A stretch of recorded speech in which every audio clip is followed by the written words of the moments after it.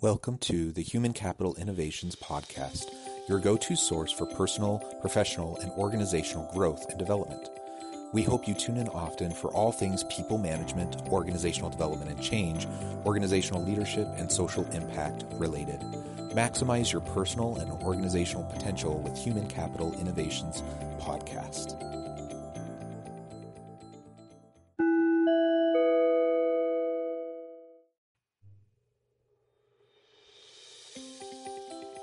Welcome to the Human Capital Innovations Podcast. In this HCI podcast episode, I talk with Julie Wilson about the importance of effective leadership coaching in organizations.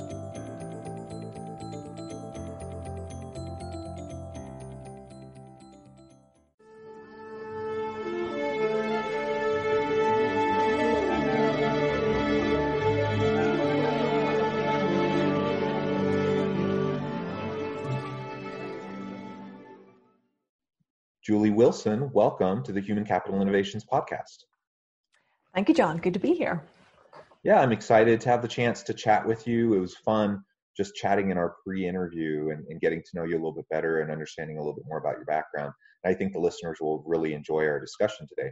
Today, we're going to be focusing on the importance of effective leadership coaching in organizations, how we can do that better, some of the tools that are available to help us do that, and really why it's important to coach leaders and to prepare the next generation of leaders within organizations.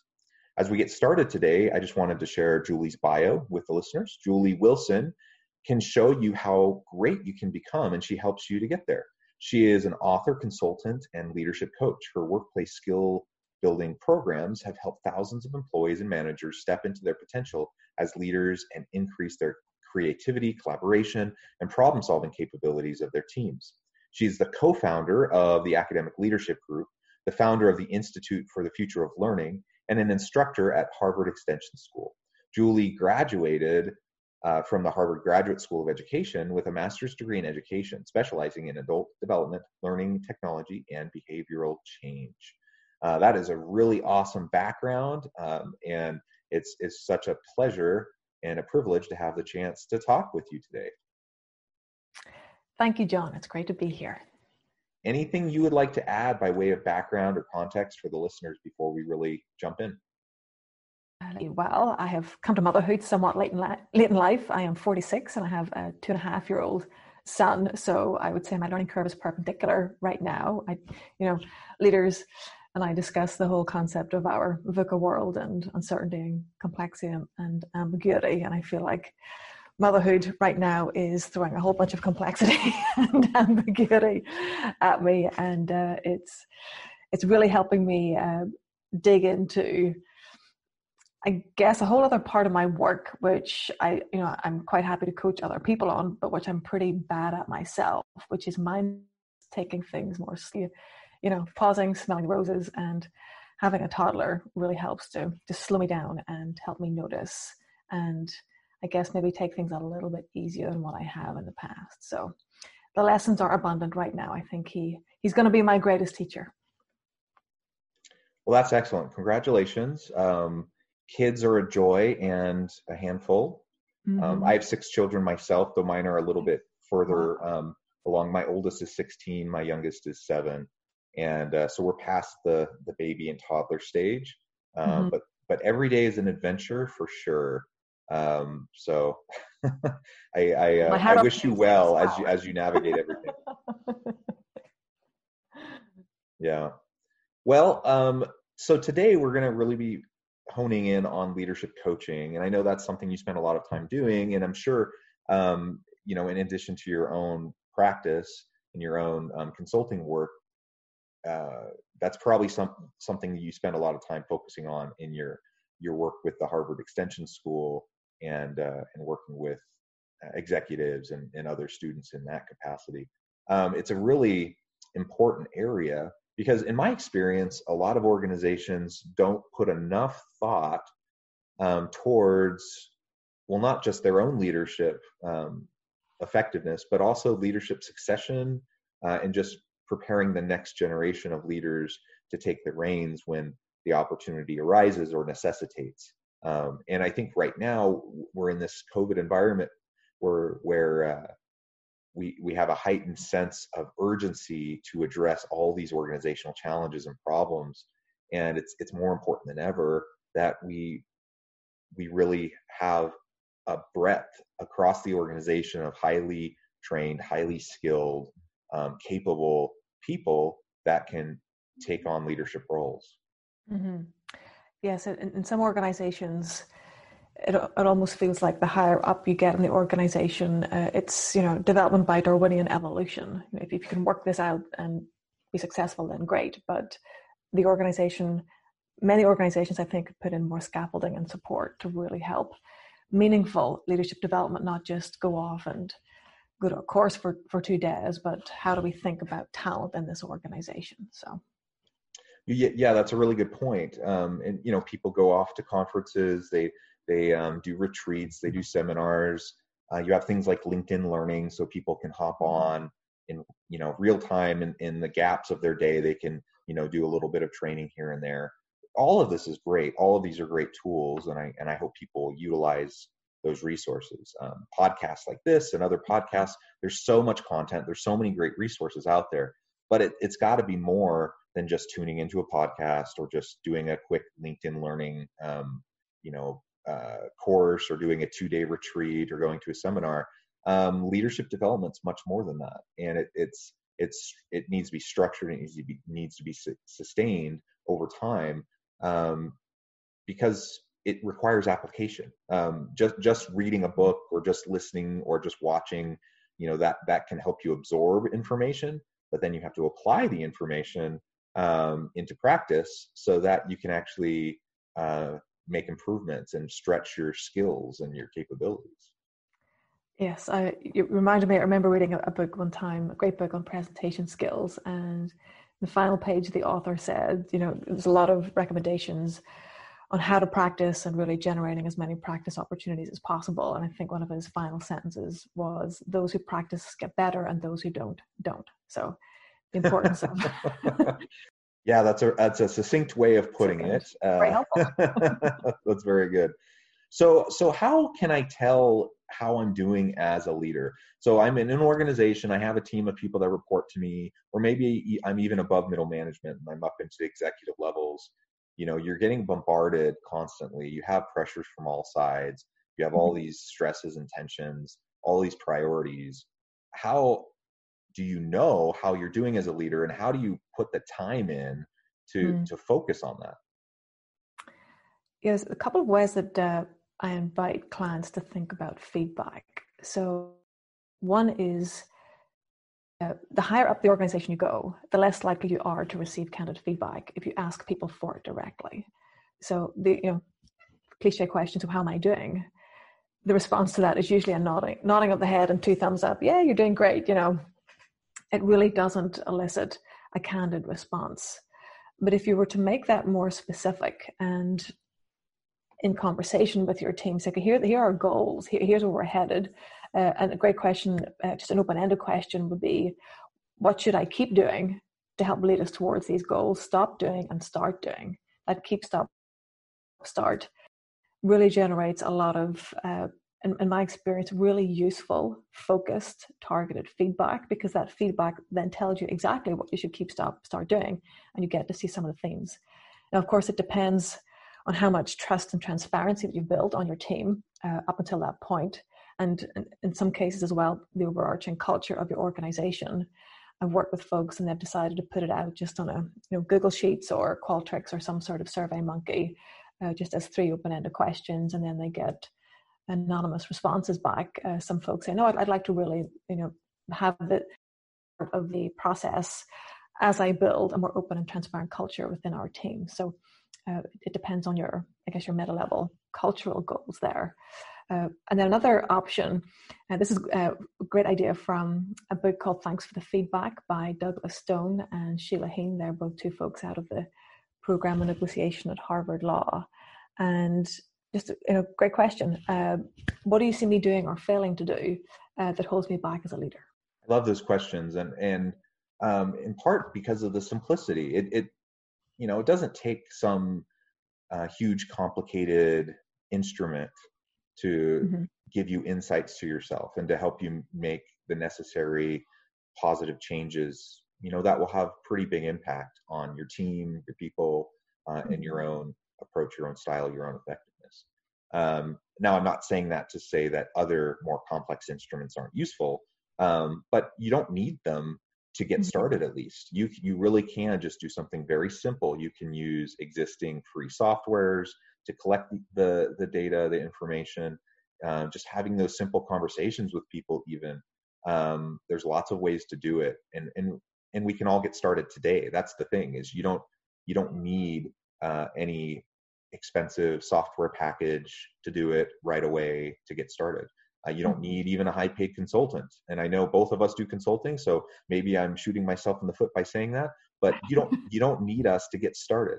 Now, you might want us as you get more into the nuances and the complexities and whatnot, but to get started on the right foot, it really isn't that complicated. And you can just ask some of those basic questions and start to listen and start to really pay attention to what people are saying. If you can do that, that's half the battle. And then from there, you can start to build in the complexity. Well said. I think all it requires is courage. It's a courageous act, I think, to ask your team and to genuinely want to know, what's working well and what might you do differently, what needs to be improved. And the reality is, people know it's there anyway. So why wouldn't you take the development opportunity, ask for it, and then continue to, really strengthen your leadership?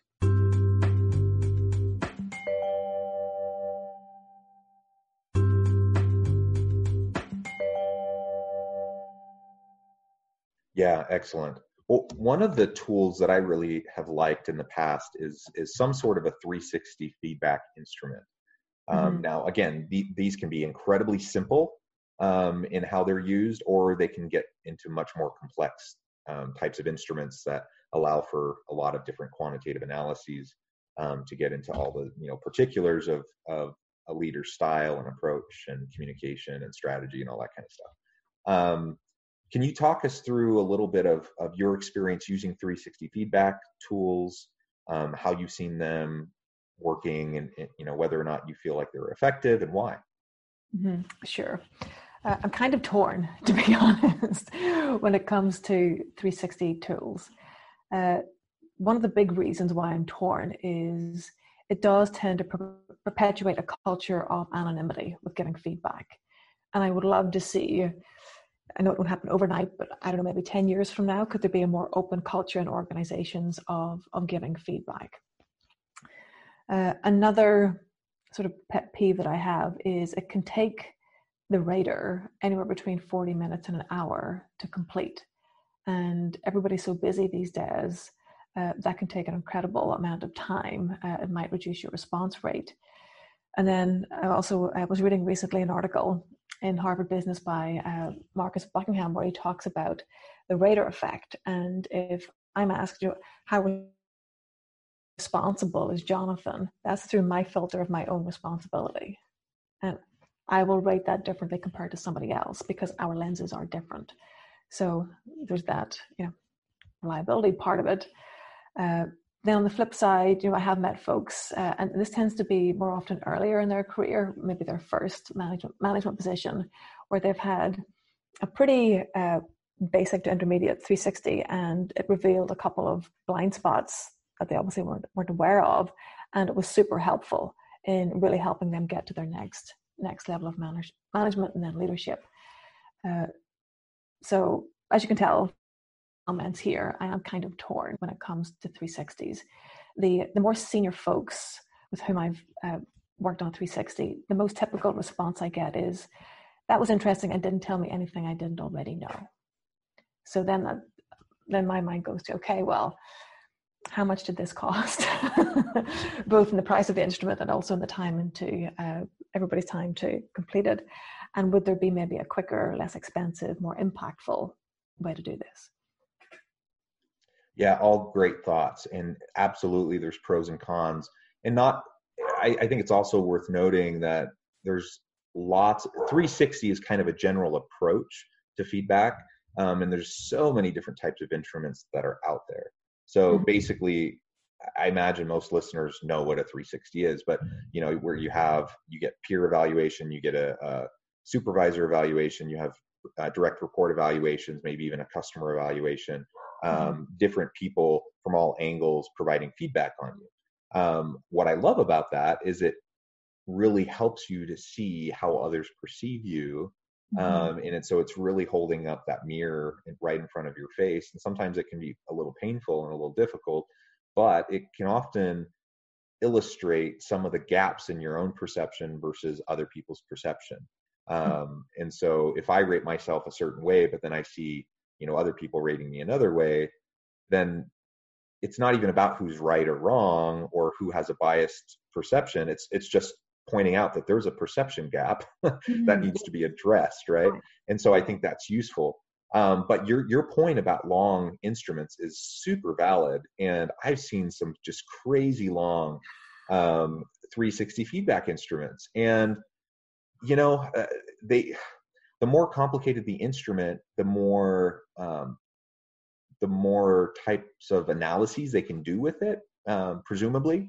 But is it worth the extra time for the types of insights that you're getting back? Because I've had a similar experience as you, where people will look at the full report, this 50-page report that's produced off of this 40+ minute long instrument that all these people did on them, and it takes them forever to navigate through the report and try to understand it. And then once they do, they realize, oh yeah, I knew that, and it doesn't really seem to be worth the time. However, if you can craft a good 360 feedback instrument with a handful of quantitative elements and maybe a handful of qualitative, open-ended types of responses that people can reply to, and it only takes like 10 minutes, 5 minutes, 10 minutes, you can still get a lot of really great insights, and it's not nearly as expensive. It doesn't take as much time, so there's not as much opportunity cost involved doing it, and you can still get that kind of 360 view. So I don't know. I think sometimes leaders get a little too excited about the feedback to the point where it just becomes excessive. But I suppose if we're in a world where leaders don't think they need feedback, or they're not taking the time to get the feedback, if the alternative is doing a ridiculously long 360 or doing nothing, I'd rather have them do the ridiculously long 360. But that's not the only choice. Obviously, it's not that kind of false dichotomy. And there are a lot of options. And so I know both you and I have used those types of instruments in the past. I've created unique instruments based on the input of employers, and it can be fairly straightforward, fairly quick and easy to do, and it doesn't need to take all the time, and it doesn't need to be so expensive, and still get that valuable feedback. Yeah, absolutely. So what other types of tools have you used that have been helpful as you've done leadership development work? So probably the one that I'm using the most right now, that I'm finding most useful over time, is a qualitative interview. So this gets to specificity and also gets to that 360 benefit that you mentioned, where you're getting a really broad and in many ways deep and their impact. So for example, peers, colleagues, direct reports, folks up above, maybe key stakeholders inside and outside the organization. More folks are asking, for example, to interview with vendors and key partners, because we're all part of these massive global supply chains these days.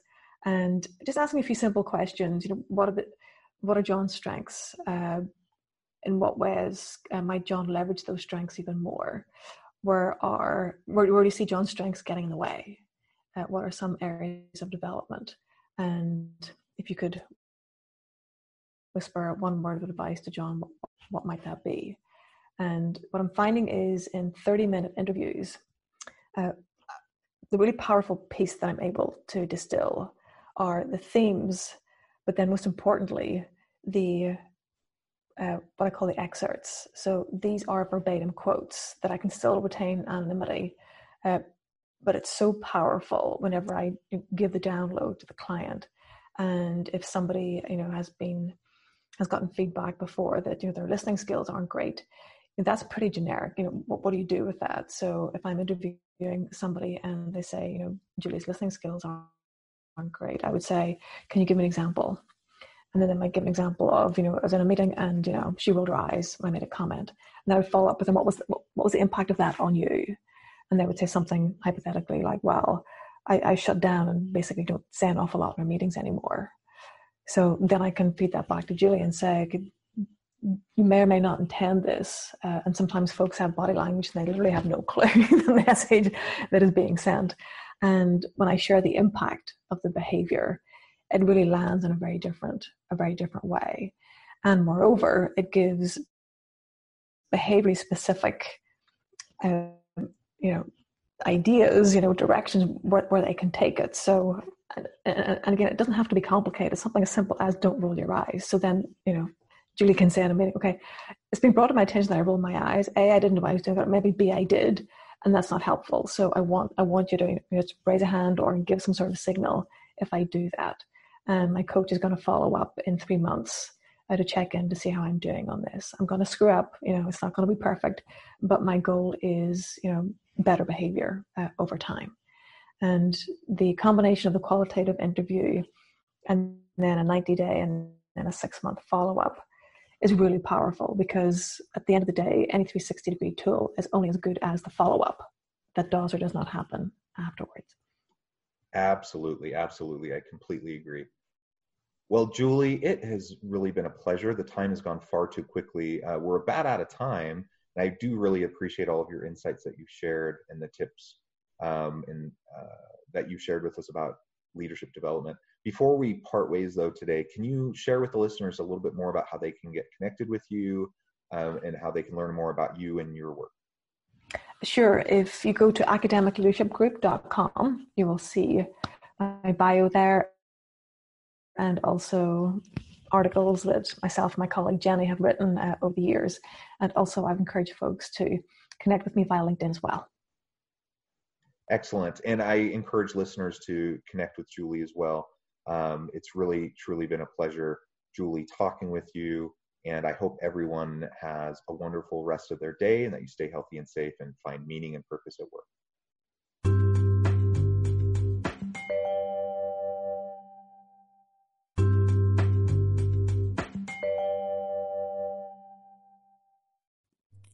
Thanks again for joining us for this episode of the Human Capital Innovations Podcast. I hope you stay healthy and safe and that you have a great week.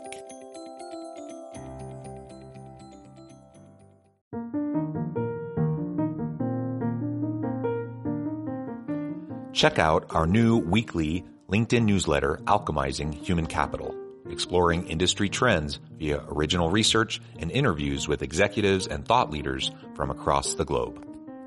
We look forward to having you join us.